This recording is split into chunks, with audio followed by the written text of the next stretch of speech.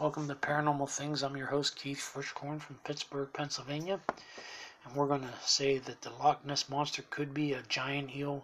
Scientists think. Let's see the evidence involved here. Is there a plesiosaur in Loch Ness? No. Professor Neil Gemmell says they've cracked the Loch Ness code. For This almost is a the Today century, Show Loch Ness episode. has been the setting for one of the world's greatest mysteries. Thousands of people claim to have seen... Saw this black hump come out of the water. It was like a torpedo going through the water. I have your footage here. So and filmed an unknown creature in Loch Ness. Last Could be a year, we giant eel. followed Professor Gemmell and his team as they began their investigation to discover just what does live there. That clear-looking water actually contains an abundance of life. They extracted samples of water from all over the loch, collecting DNA, because all living creatures in the loch will leave a trace. And perhaps there's something mysterious in there too. For decades, many researchers believed that the monster might be a Jurassic reptile, a plesiosaur.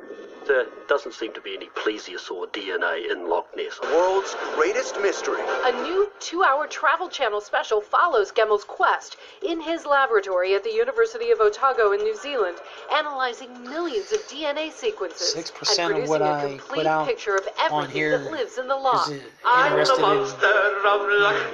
The 2-hour New special also Zealand. charts the incredible history of the hunt for the monster. Dan Scott Taylor went down in the loch. He said the Loch Ness Monster bumped up against his submarine.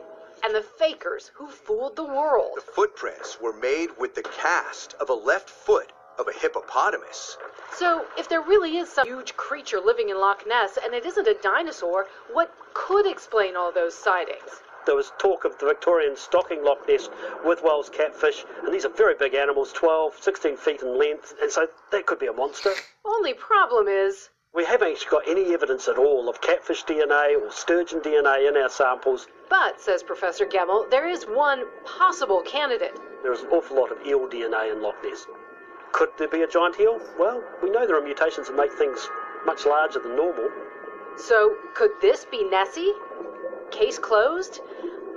Well, not quite. Professor Gemmell says 20% of his DNA samples are still unencoded, and he's put that information online so people can reach their own conclusions. You know, according to legend, there have been sightings of something strange in Loch Ness for over 1,000 years. So with that 20% of undeciphered DNA, that leaves some wiggle room. Guys, we still can't be sure there isn't something strange in those waters. Okay.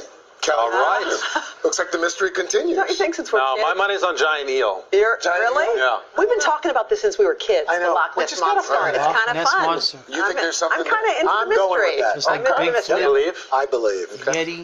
By the way, if you believe or if you just want to find out a little bit more, the 2-hour special coming up September Believe or 15th on the disbelieve. Travel Channel. Leave it up to you.